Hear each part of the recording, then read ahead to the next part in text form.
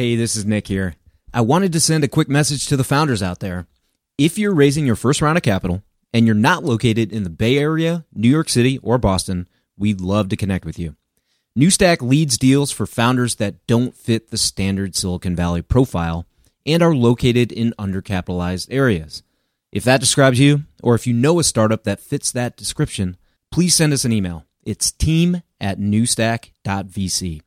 Now here's a word from our partners. This episode of TFR is brought to you by Pacific Western Bank. Pacific Western is the leading provider of venture debt and banking services to startups, growth stage companies, and their investors. Go to pacwest.com to learn more. Welcome to the podcast about investing in startups, where existing investors can learn how to get the best deal possible, and those that have never before invested in startups can learn the keys to success from the venture experts. Your host is Nick Moran, and this is The Full Ratchet. Welcome back to TFR. Today we welcome Ash Fontana from Zeta Venture Partners. Ash's firm was the first to focus exclusively on machine learning-based companies. Ash has broad and deep knowledge on AI, data, and creating compounding competitive advantage. Previously, Ash spearheaded the effort to launch syndicates on AngelList, an investment approach that has created significant value for our firm, NewStack Ventures, and our backers. In this interview, we cover the categories of AI that Ash is most interested in, the difference between real AI and AI-enabled companies, why venture-backed SaaS businesses will falter, the current AI stage of adoption, how he times the market, what phase of AI they invest in, how AI will be affected by limitations on data, how startups can compete for talent with GAFA, Google, Amazon, Facebook, and Apple, the moats that are being created by their AI-first portfolio companies, how they think about metrics and milestones for AI-backed companies, if AI should be feared. And finally, we wrap up with Ash's thoughts on Chris Dixon's position that we will see a movement from centralization back to decentralization in tech and the role that AI will play. According to CB Insights, AI investing just had its biggest quarter with over $1.9 billion invested in Q1 of 2018. The segment continues to grow as it moves from hype to real applications driving real value. I hope you enjoy the discussion about it. Here it is with Ash Fontana of Zeta Venture Partners.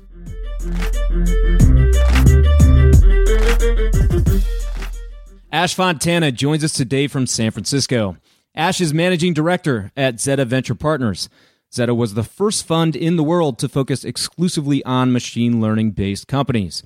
They manage $185 million and have seen some big early successes with Unicorn Domo and also Kaggle, which sold to Google about a year ago. Prior to Zeta, Ash played a key role at AngelList with their syndicate deal platform. Ash, welcome to the program. Thank you, Nick. Thanks for having me. Yeah, can you start off with your background and how you ended up at Zeta? Yeah, sure. I guess when I was a kid, I was weirdly interested in two things. I was weirdly interested in pulling apart companies and looking at balance sheets and investing in stocks, but also pulling apart computers. And I just kept following those interests, I guess, and realized there was a job that existed that combined those two things, and that is investing in technology companies. So realizing that was a job was a very satisfying moment in my life. But then I had to go out and get the skills to do that job. So I went to law school. I worked in lots of different types of investing. So I worked in like growth equity, public equities research, investment banking. And then I felt like I had the skills to go for it. And out of nowhere, an opportunity popped up to join AngelList after I had started and sold my previous startup. And I just started working there and got a very unique perspective on early stage investing and really got the business side of the company going. So worked with the teams to build the products, set up the funds management, did sort of the, I guess you'd call it business development to get syndicates off the ground. And it was just two of us really working on that in the early days. And now it's obviously the platform and managing billions of dollars. So that was a very cool ride. And after that, it was only after that I felt ready to concentrate my efforts and really focus on helping companies on a one-to-one basis and managing a good amount of money. And that's when I met my partner, Mark. And we really gelled over this focus that we have and what we wanted to invest in and went for it. Good. So I should thank you for helping spin up syndicates, huh? That's where I kind of got my start. You should thank a lot of people. I mean, I'll never forget the day Naval walked in the door with this brainchild. We were doing this online investing thing where startups could raise money for themselves online. And it was working well, but Naval just sort of walked in one day, and he's like brilliant moments that he has. And he's like, what if we just let anyone raise money for anyone using this platform, and called it syndicates? And I was blown away. I'm like, that's a fantastic idea. And he's like, okay, you go and do it now. So I teamed up with another guy there, Mike, a fantastic engineer at AngelList, and we did our best to get it going. Obviously, many people have touched the product since then, and it only is what it is because of, it is just the platform, right? The real work on top of it is done by people like you who run the deals and do the research and form the relationships.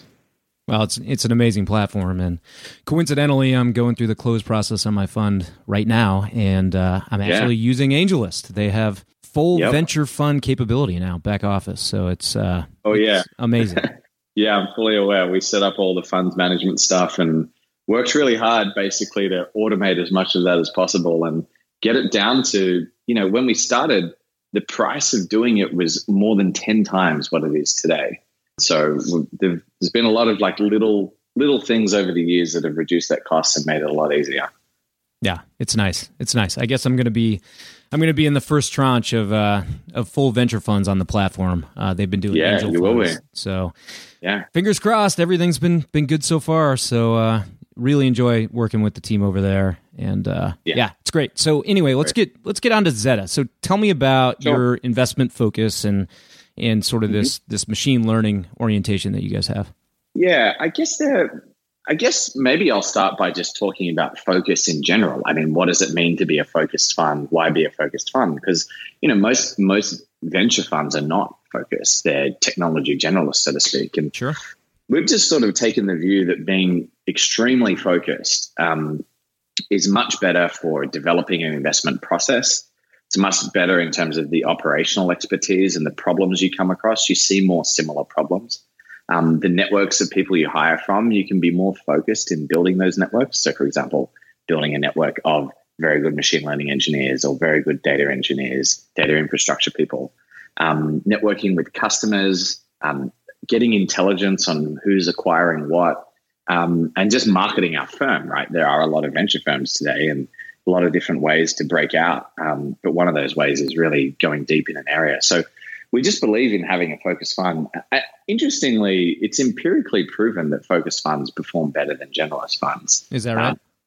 Yeah, there was a pretty good study by Josh Lerner at Harvard a while ago. And he showed that focused funds get a 16% higher multiple on invested capital and a 33% higher IRR than generalist funds. And they also have a lower failure rate, so they have a lower loss rate in the portfolio. So it's sort of more of a side point, like the methodology you can question, but it's interesting to note that empirically focused funds perform better. So we wanted to be focused, but focusing on a sector or a trend, it's easy to be focused on something that's a bit more of a fad. So we sort of thought, well, what's a fundamental shift in computing that's going to affect the next couple of decades of technology investing? And that shift in computing is the shift to intelligent systems. Moving from a world where your software is just a fast calculator or something that executes a little workflow for you, to something that makes decisions for you. When you think about what technology is, it's something that gives you leverage as a human being. And if technology can go from just helping you do something quickly to helping you actually make a better decision, that's more leverage.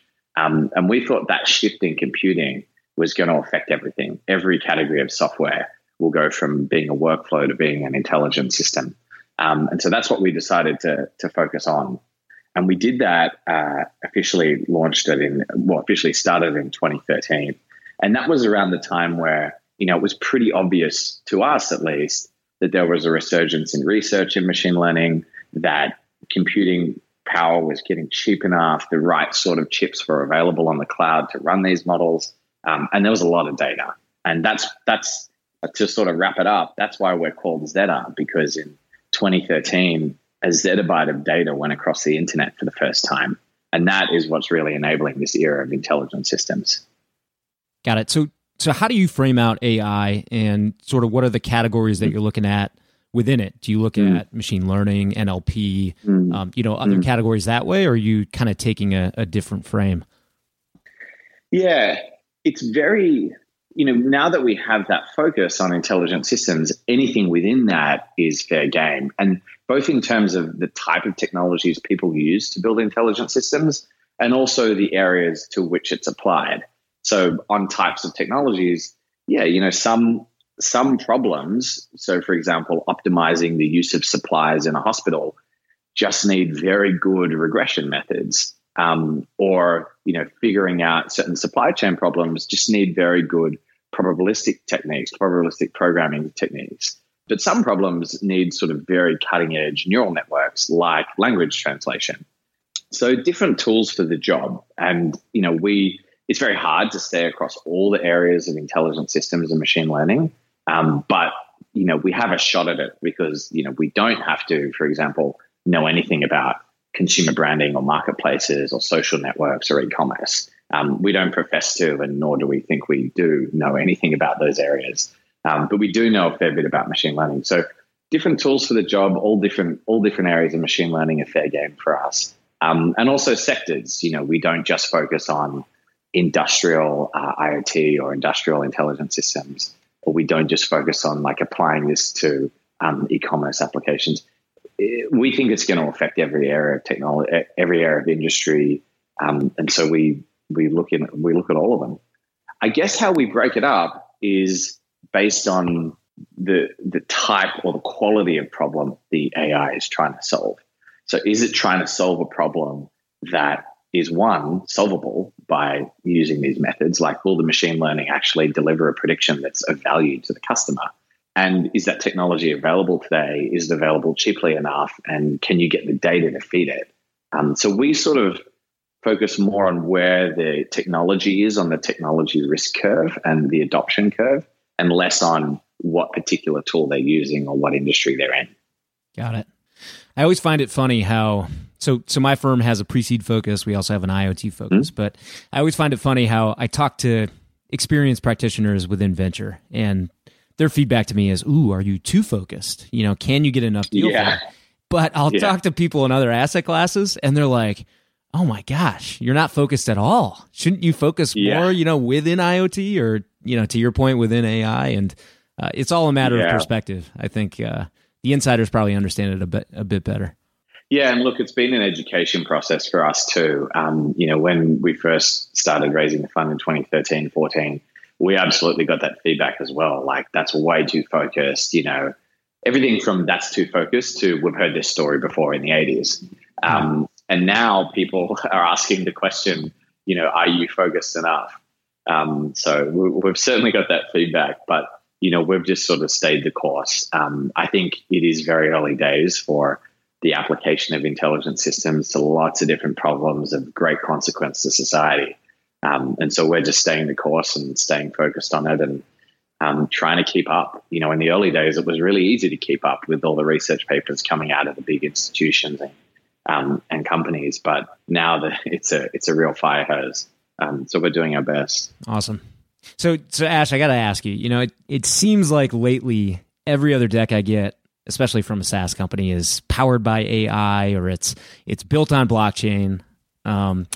What do you think of the numerous companies that aren't really AI, but maybe they're AI enabled, and how it almost seems like every startup founder wants to use the AI buzzword, even if that's not the compelling differentiation?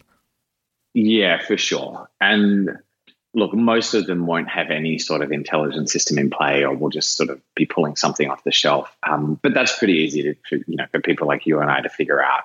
And that's fine. You just assess that company on a different basis. You just ask, well, do they have some other source of competitive advantage? We at Zeta, we're completely focused on valuing data and machine learning as a source of competitive advantage. But of course, it's not the only one. Again, you can have brands, networks, critical mass of the marketplace. Like, they're all pretty compelling sources of competitive advantage. So, you sort of work out pretty quickly if AI is the core competitive advantage or if it's not.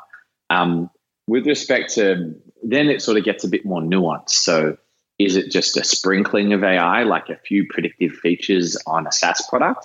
Or is AI really at the core of it? Like the whole value to be delivered to the customers depends on getting the prediction right, whether it's recognizing something in an image or analyzing, trying to extract some meaning from a paragraph of text. So in the former category, I sort of call it AI enhanced, like sprinkling AI on SaaS.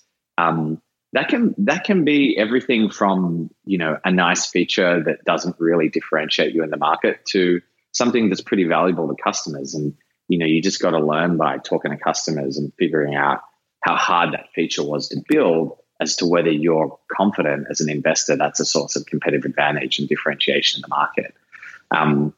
So those sorts of products can be good. I will say in general, if you're just sort of sprinkling AI on a SaaS product today, it's probably not enough to differentiate because, there are a lot of great tools available and a lot of people with enough data can build some sort of predictive feature pretty easily. So it's probably not enough to be a source of sustainable competitive advantage today to just sprinkle AI on SaaS, I would say. And so you just got to figure out whether it's a sprinkling or whether it was actually really hard to do. Sure. Well, clearly you're somebody that likes, core technology as a driving differentiator and value source. And you've written about SaaS before. I've read some of your articles, and you take an interesting viewpoint, maybe a contrarian one. So talk more about what you think of SaaS as an investment category within venture capital. Yeah. So the key words there, I guess, in that question are within venture capital. I will say at the start, there are endless opportunities for entrepreneurial people and investors that sort of want a non-venture type return to build SaaS products for a whole long tail of industries that need better software. That's still and will be a huge opportunity for many years to come. However, I think for venture capital funds, given the duration of our funds, you have to be investing in something that foreseeably has a competitive advantage for decades. And I think it's pretty hard to build a competitive advantage by just building software. Software is not as hard as it used to be to build. And building a really nice workflow product that's well designed, that runs fast, that's in the cloud, it's not that hard. A lot of people could copy that product in a year, for example, or 6 months. And so, if you're a venture capital investor investing in that sort of stuff, and then it's copied 1 or 2 years later, you haven't even exited at that point, and the company, will probably not enjoy a competitive position in the market, and then won't be valued very well, and then you won't get your return. Whereas if you're an investor investing in other areas of technology that are very, very difficult to build with today, so for example, machine learning, you're going to be a little bit further ahead of the market, and so by the time that your company gets to the point where it might be able to exit and provide a return to you and therefore to your limited partners, it will be valued nicely. So to sort of sum all of that up, I think that just pure SaaS is not really a category for venture investors. It might be a category for debt investors or very, very early stage angels that get in at great valuations. But for venture, it's hard to believe that you're going to have a company that's going to keep delivering good returns to you in 5-10 years time. Wow. It's controversial. So you think SaaS is dead, or SaaS is dying, at least for venture capital investors moving forward? Like seed Series A venture capital investors, I think it's pretty hard. Of course, some products will be unique, but just building software is not going to keep you ahead of the game anymore. Interesting. So back to AI. Where do you feel like we're at in the adoption of AI? Yeah, good question. And we think about this a lot, right? And my partner Mark likes to say, as venture capital investors, we're just paid to time markets. And so we think a lot about where are we in the adoption of AI by real companies in terms of buying products enabled by that. And where we've landed recently is breaking it up into sort of 4 phases of the adoption of AI. The first phase is AI applied to consumer applications. And so we saw this sort of about 10 to 15 years ago where, Google used AI to make search results better, where Amazon used it to give you product recommendations. And, the risk of adopting AI in those situations is very low. Like if Amazon gives you a product recommendation that's good, awesome, you'll buy it. But if it's not very good, you might laugh. It might suggest like a silly mask or something or other that you or a costume, and you just laugh and move on. We've all been there. So right? It was pretty low risk. What's that? I said we've all been there, right? We have all been there. Or Google giving you a completely bizarre search result. Or Netflix recommending something inappropriate to your kids. So it's not the biggest cost for those companies to adopt AI. And that's why they did it first, right? Google, Facebook, Amazon, Netflix. They did a great job of sort of pioneering the use of AI in their products early on. And then we moved to sort of a slightly higher risk application of AI. And this was around 2010 to 2015. And that was where it was these AI enhanced applications. So you had like a CRM or a sales lead gen tool, and it would start using predictive algorithms to suggest a lead to you. Now, again, that's sort of not zero cost if that lead is bad because you've had to make the phone call and it turned out to be a bad lead. But it's pretty low risk and has a pretty nice payoff because if that lead is good, the AI system has recommended something to you that's made you money. So sort of sprinkling AI on SaaS was the next risk point or the next phase of adoption of it. And I think we're sort of getting to the end of that phase where, consumers of enterprise software are pretty comfortable being suggested things by AI if it's not going to cost them anything to sort of have a look at that suggestion. Then the third phase of AI is sort of this AI-centric stuff, which is where you're starting to completely replace a workflow. So, you're using image recognition technology to assess the damage of a crashed car and make a decision about to repair or replace that car, like a significant financial decision. And there's no human really involved in that. Maybe they're involved in the labeling and training of the system, but there's no human involved in that. And that's a pretty risky proposition for an enterprise buying that product, because if the AI fails, the whole product fails. But, computer vision and other areas are getting so good that they're thinking about adopting products like that. So I think that's the phase we're in now, where AI is getting more centric and the risk of using it is pretty high, but the payoff's great because it replaces an entire process in a company. The next and final stage of AI, which we're just starting to get into, I think, is applications that we didn't even think of before, that we can start thinking of because we have these AIs that understand really complex systems. So that is, using AI to optimize data center power usage, or even bigger than that, using AI to optimize the flow of energy across an entire electricity grid.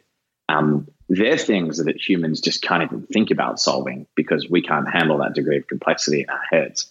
But they're obviously very risky situations. Like if you let an AI run wild on the power grid and it doesn't work, then we're all in trouble. And that's true of a lot of medical applications as well, right? It's very different to sort of make a suggestion to a doctor, and that as opposed to replacing a decision that a doctor would make. For example, the popular example is analyzing images, so radiography and such. Yep. So I don't think we're quite at the point where we're ready to trust AI to do those things, but we're getting there. And so we're sort of in this third phase of AI adoption, getting into the fourth phase. Interesting. Yeah, your doctor example. I was reading an article recently. I can't remember where it was, but it showed that if you take doctors and show them an X-ray, for instance, their diagnosis changes, between an array of very intelligent doctors. If all 10 of them are looking at the same X-ray, they have completely different diagnoses of what the issue is. And then even if you give the same doctor the same X-ray and it's mixed in with others, but you give it to him over and over again, he will diagnose it differently every each time. Yeah. So that was just it didn't increase my confidence in in our medical professionals. I don't think it's their fault, but it was it was an alarming study to read. It is, but it's also, even when presented with that information, people for many, many reasons, are still just not willing to let AIs that are objectively better at diagnosing completely replace a human being. Because, for, all the obvious reasons, medicine is not just about the diagnosis, it's about the care. And so we're still trying to figure out how to use AI or how to get people to adopt AIs to do those things that to completely replace humans. And so that's like an adoption risk, right? And that's, as investors, we're paid to sort of price that risk. And we figure out or price that risk by talking to a lot of doctors, talking to a lot of hospital administrators, talking to a lot of patients, reading the studies like you were reading, and figuring out, okay, well, will any of these things change in the next 5 years? Because if they do, this technology will absolutely be adopted and we'll have the leading technology in the space, and it'll be, the space is worth this much and blah, blah, blah. And that's our process. So it's very sort of important to be very cognizant of exactly what adoption risks you're pricing. And that's what we do specifically in our field with AI. And it's such an interesting question with AI, right? Because, it's such a human question, really, with AIs being good enough to replace humans in some tasks. It's very interesting to sort of consider, okay, is it objectively better, but still won't be adopted, like the example you gave? Yeah, for sure.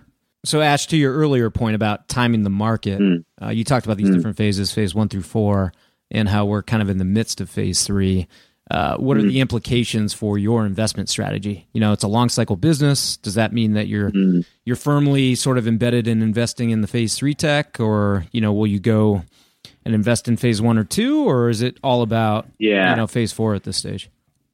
Yeah, good question. I can probably take it down to brass tacks pretty easily, which is that, if something's in the phase 2, which is these AI enhanced applications like SaaS with a sprinkling of AI, we tend to require a bit more traction and a bit more market proof, because, they probably won't enjoy a competitive advantage just by virtue of their technology and their data for much longer. So if it's a phase 2 company, we'll absolutely look at it. Like, as I said, there are so many ways to apply this to solve so many problems, but will require a bit more traction. Whereas these phase 3 companies, so these sort of AI-centric companies that are using AI to replace a complete workflow, will invest like absolutely well before traction, when it's just a prototype or a product and they're collecting unique data and they've got some experimental evidence that the predictions they're able to make are accurate and of some sort of commercial or industrial consequence.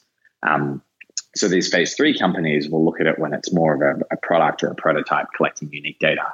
These phase 4 companies, which are using AIs to solve problems that, we don't even use software to solve today, they are companies we're very, very excited about. And, if it's a credible team and they have access to unique data to run the experiments they need to run, then we'll start backing them at that stage. So again, it's just about figuring out exactly where they are in terms of adoption risk, and also sort of how defensible will the technology be. If the technology is going to be really defensible, like, for example, building an AI that understands demand and supply on the power grid, then that's going to enjoy a really long period of a competitive advantage in the market. So we can invest a little bit earlier there. So that's how we think about it.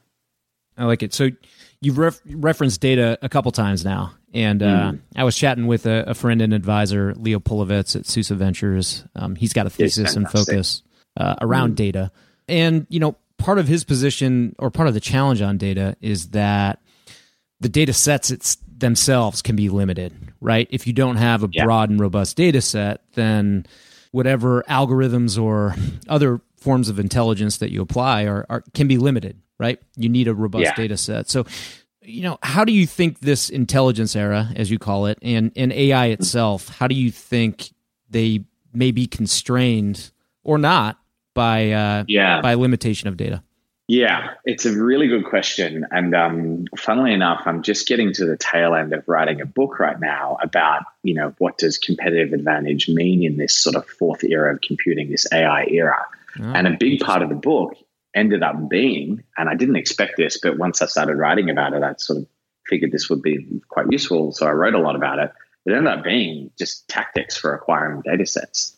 And I go through all sorts of tactics. So, the most obvious source of data is just getting it from your customers. And so then that involves all sorts of questions around the rights in your contracts and figuring out how to build a customer data network to get customers comfortable with sharing data with each other and things like that. Building a workflow application that ostensibly does one thing, but is actually collecting data for another thing and has this interesting data exhaust, so to speak. Building really interesting integration ecosystems to collect a bunch of data from a bunch of different sources. The company we work with, Clearbit, does that. There's this whole new sort of area of business operations forming around how do you build really efficient data labeling operations. So a couple of companies we work with and for which I sit on the board, they have built these amazing teams that are really efficient at using non-expert humans to label data sets that previously were only understood by experts. And then they use all sorts of tools like interactive machine learning and active learning tools that help the humans get faster and faster at labeling the data. There's all sorts of cool stuff, everything from acquiring data from government sources to, creating token-based incentive networks for people to contribute their own data. And then that if that data is bought, that value accrues back to the token holders, like a crypto token holder. So there's so many interesting ways to build data sets, and we see a lot of weird and wonderful ways that people do that. While yes, I think sort of the elephant in the room in this question is, look, these massive companies like Google, Amazon, Facebook, Netflix have huge data sets and they're not giving them away anytime soon. So how does a startup compete? I really think there are lots of ways a startup can compete if they pick their niche accordingly. Like, sure, you're not going to beat those companies in terms of acquiring certain data sets about consumer behavior. But if you're trying to acquire a data set around, how a certain process works in a factory, then you're going to be able to do that. Or there's an opportunity to do that in a way that no other company can.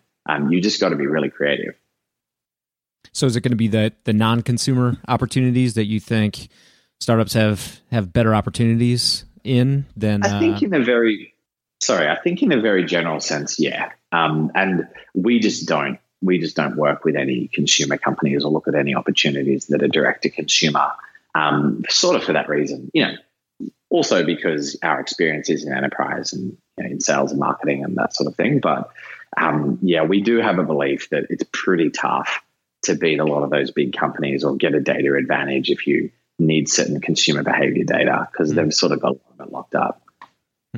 Have you ever passed on an investment because, let's say, the tech itself was incredibly compelling, but you had concerns about a lack of a robust enough data set to be able to leverage?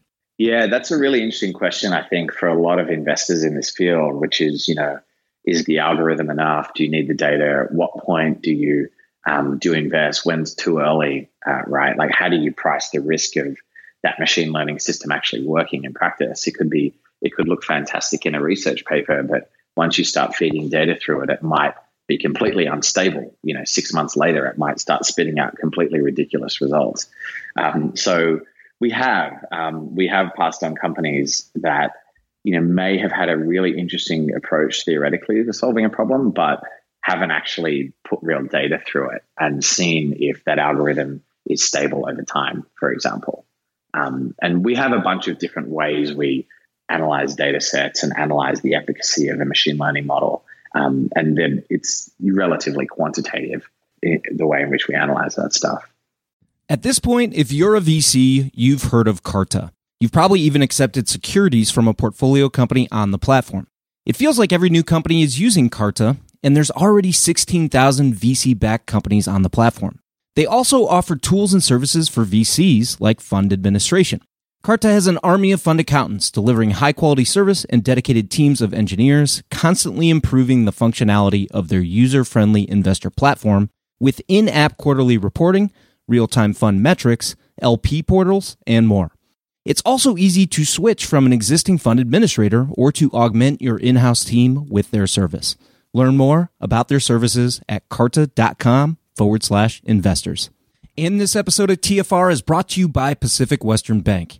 Pacific Western specializes in providing financial services to startups, growth stage companies, and their investors, helping to navigate financial obstacles by providing access to funds and expertise.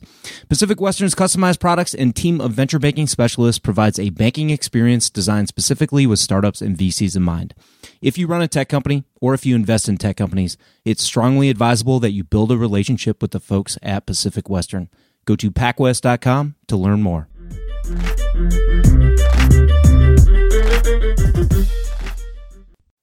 Awesome.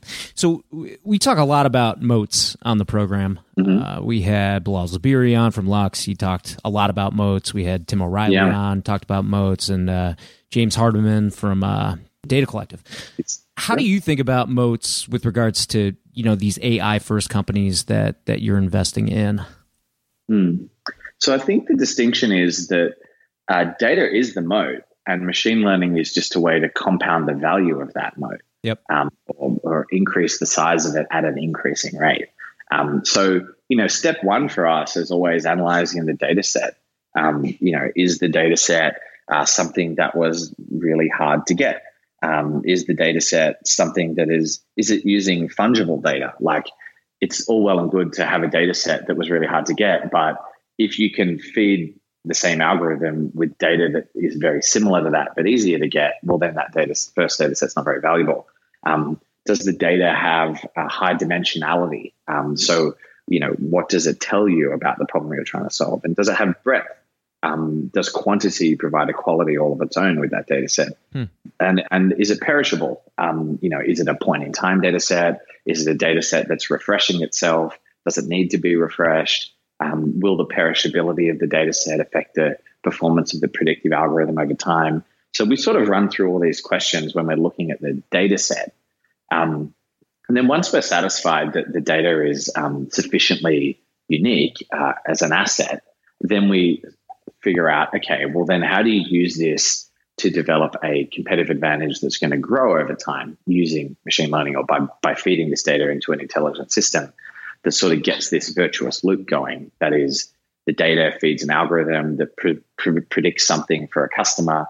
The customer really likes that, so they use the product more and more, and then that adds more data to the system, and then that makes the prediction better, and so on and so forth. And you get into this like virtuous loop, which that was one of the very first things we wrote about when we started the fund in 2014, like this virtuous loop effect. So, how do you measure that though at the seed stage, right? Like, we're investing sort of mostly definitely pre-traction, but sometimes before a product's all the way in the market. Right. So how do you measure that? And the only way you can do it is by looking at experiments. And so, taking the data set, trying to make a few predictions that you think will be of value to customers. And then we dig into those experiments with companies in sort of the second or third meeting. And we try to understand, okay, well, what accuracy threshold are you trying to get to? Is this going to be useful to your customers if it's 70% accurate or 80, or does it have to be 100% accurate? So we figure out the accuracy threshold, and then we figure out, okay, well, how close are you to that? Like, when you ran your experiment, what predictive accuracy did you get with what precision and recall? And, the delta between what your customers want and what you can do today, what are you going to try and what are you going to change about the system to try and make that up? And then we ask a bunch of other questions. How much data do you need to get there? Do you need a bit more data to get there, or do you have enough data today? What's sort of the critical mass of data? And then, did you run that experiment multiple times with different data, and did it stay the same, or did it start predicting weird things or generating weird sentences? And then, what's the payoff for your customer in the end?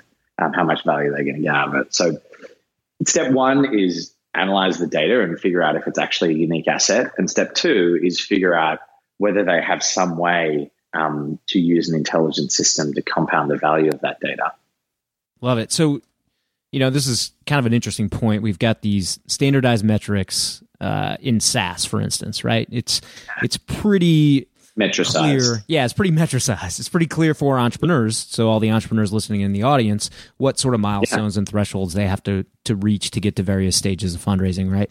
And you went through some of the main things you're looking for, like accuracy, precision, critical mass of data, the efficacy of different data sets, as well as the value for the customers.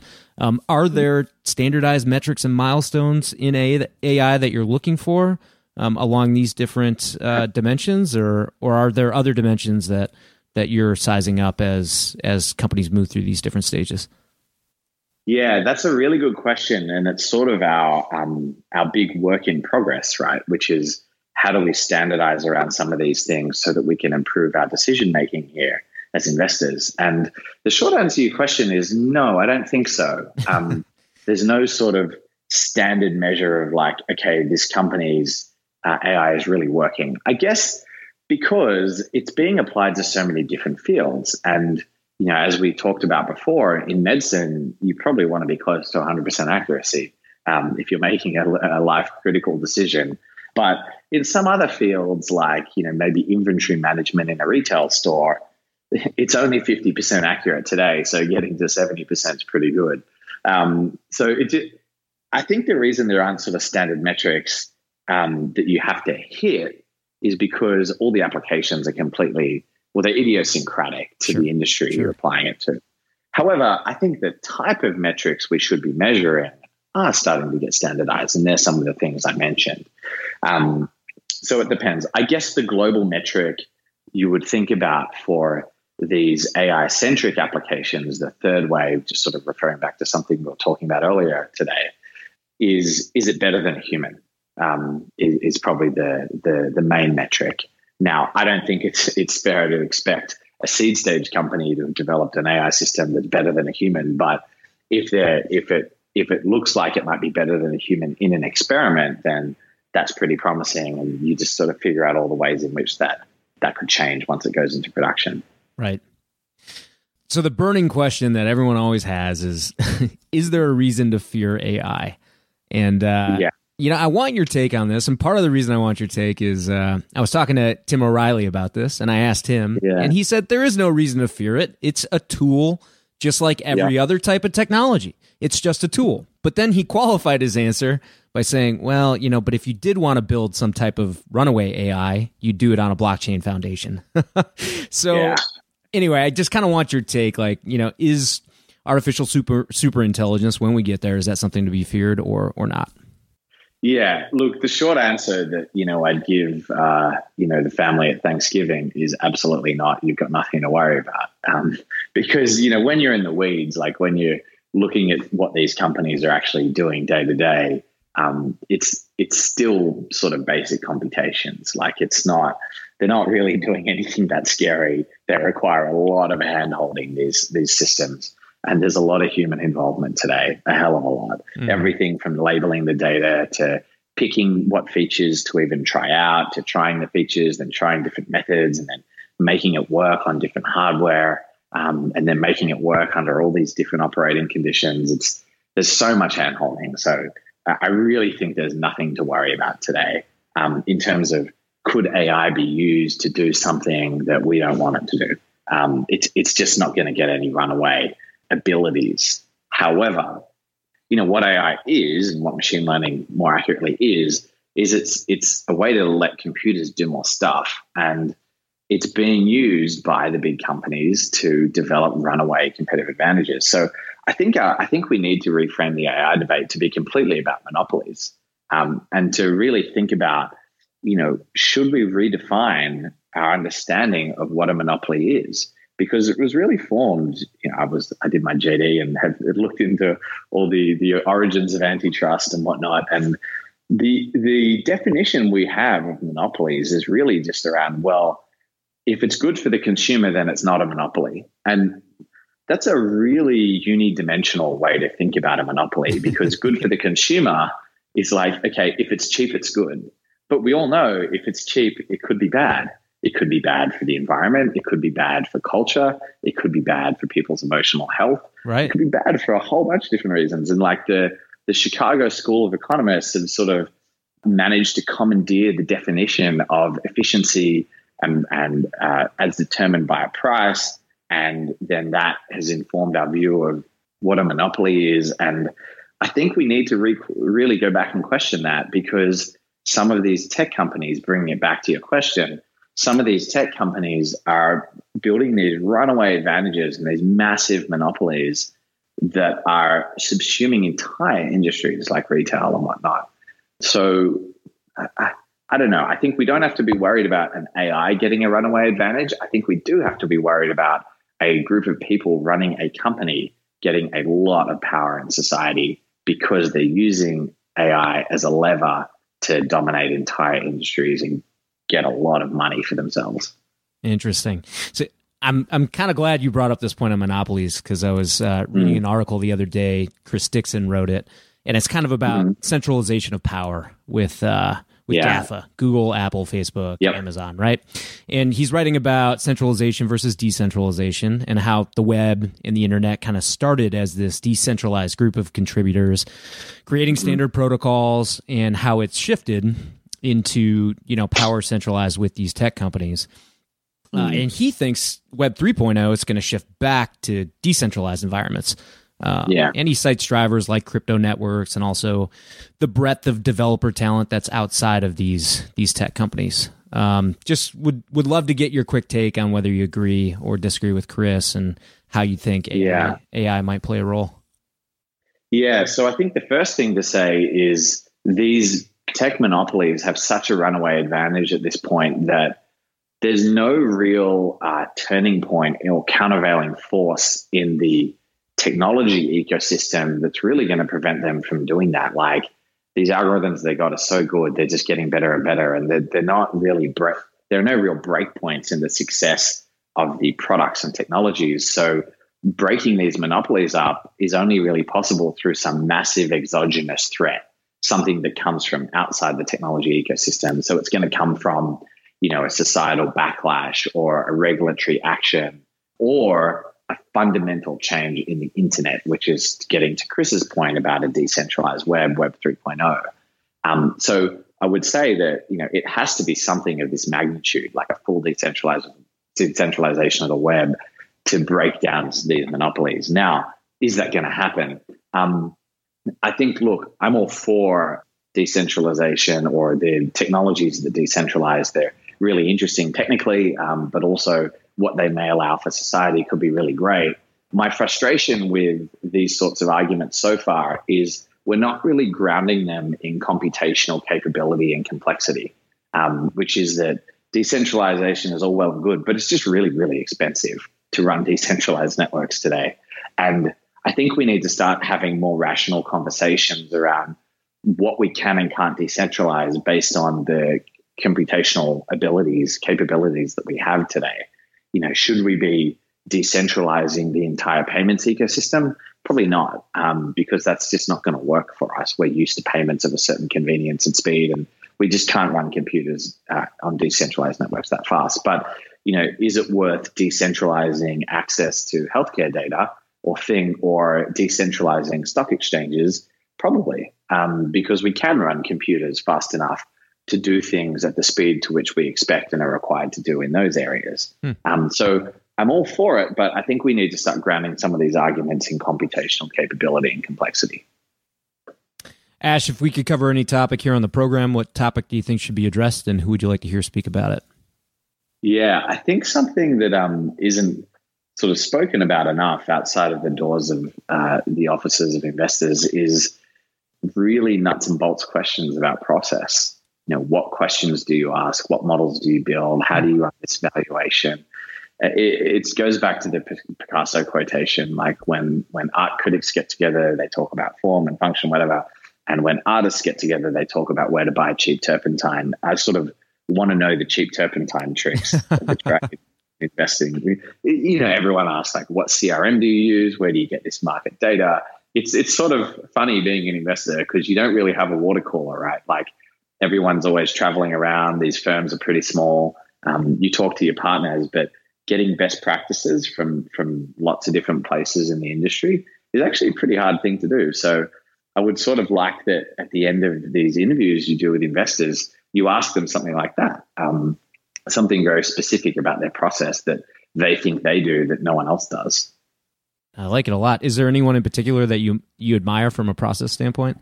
Yeah, it's funny because it's hard to tell because you don't really hear too much about the nuts and bolts of people's process. But I'll give you someone on my wish list.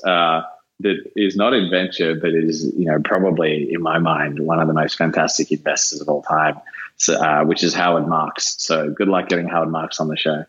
There it is. All right. What investor has inspired and influenced you most, and why? If not Howard Marks. It's funny. I would say Howard Marks, but the reason I like him is because he resonates with me. Like, basically, he just doesn't care what other people think, and he thinks that's the most important thing. So that's more someone that resonates with me. Someone that's inspired me and influenced me the most, I mean, obviously my partner, Mark, but also, working side by side with Naval at AngelList for so many years. We were doing everything together, and just the collection of heuristics he has. He just has hundreds and hundreds of heuristics in his head, which is like, if this, then that. And there are these amazing rules you can just apply to an investment opportunity to give you a really high degree of clarity in a really short period of time. If the company has this, just don't invest. Or if they're doing this, just don't invest. And so working with him and just sort of writing down those hundreds of heuristics over time was really worthwhile, and something I've absolutely carried through to our process today. Awesome. And then finally, Ash, what's the best way for listeners to connect with you? They can just email me. We read absolutely everything, and it's just ash@zedavp.com, and we'll read everything that's sent to us. Well, if you haven't read Ash's writing, you should get into it. Their blogs on Medium, they write very focus specific content on artificial intelligence. Some of the best I've ever come across. Ash, thank you so much for coming on the program. This has been a real pleasure, and look forward to meeting up next time I'm in SF. Yeah, please do come by. I can promise you that I will make you some good coffee, being an Australian Italian. Perfect. All right, Ash. Thanks so much. Right. Thanks, Nick. Take it easy.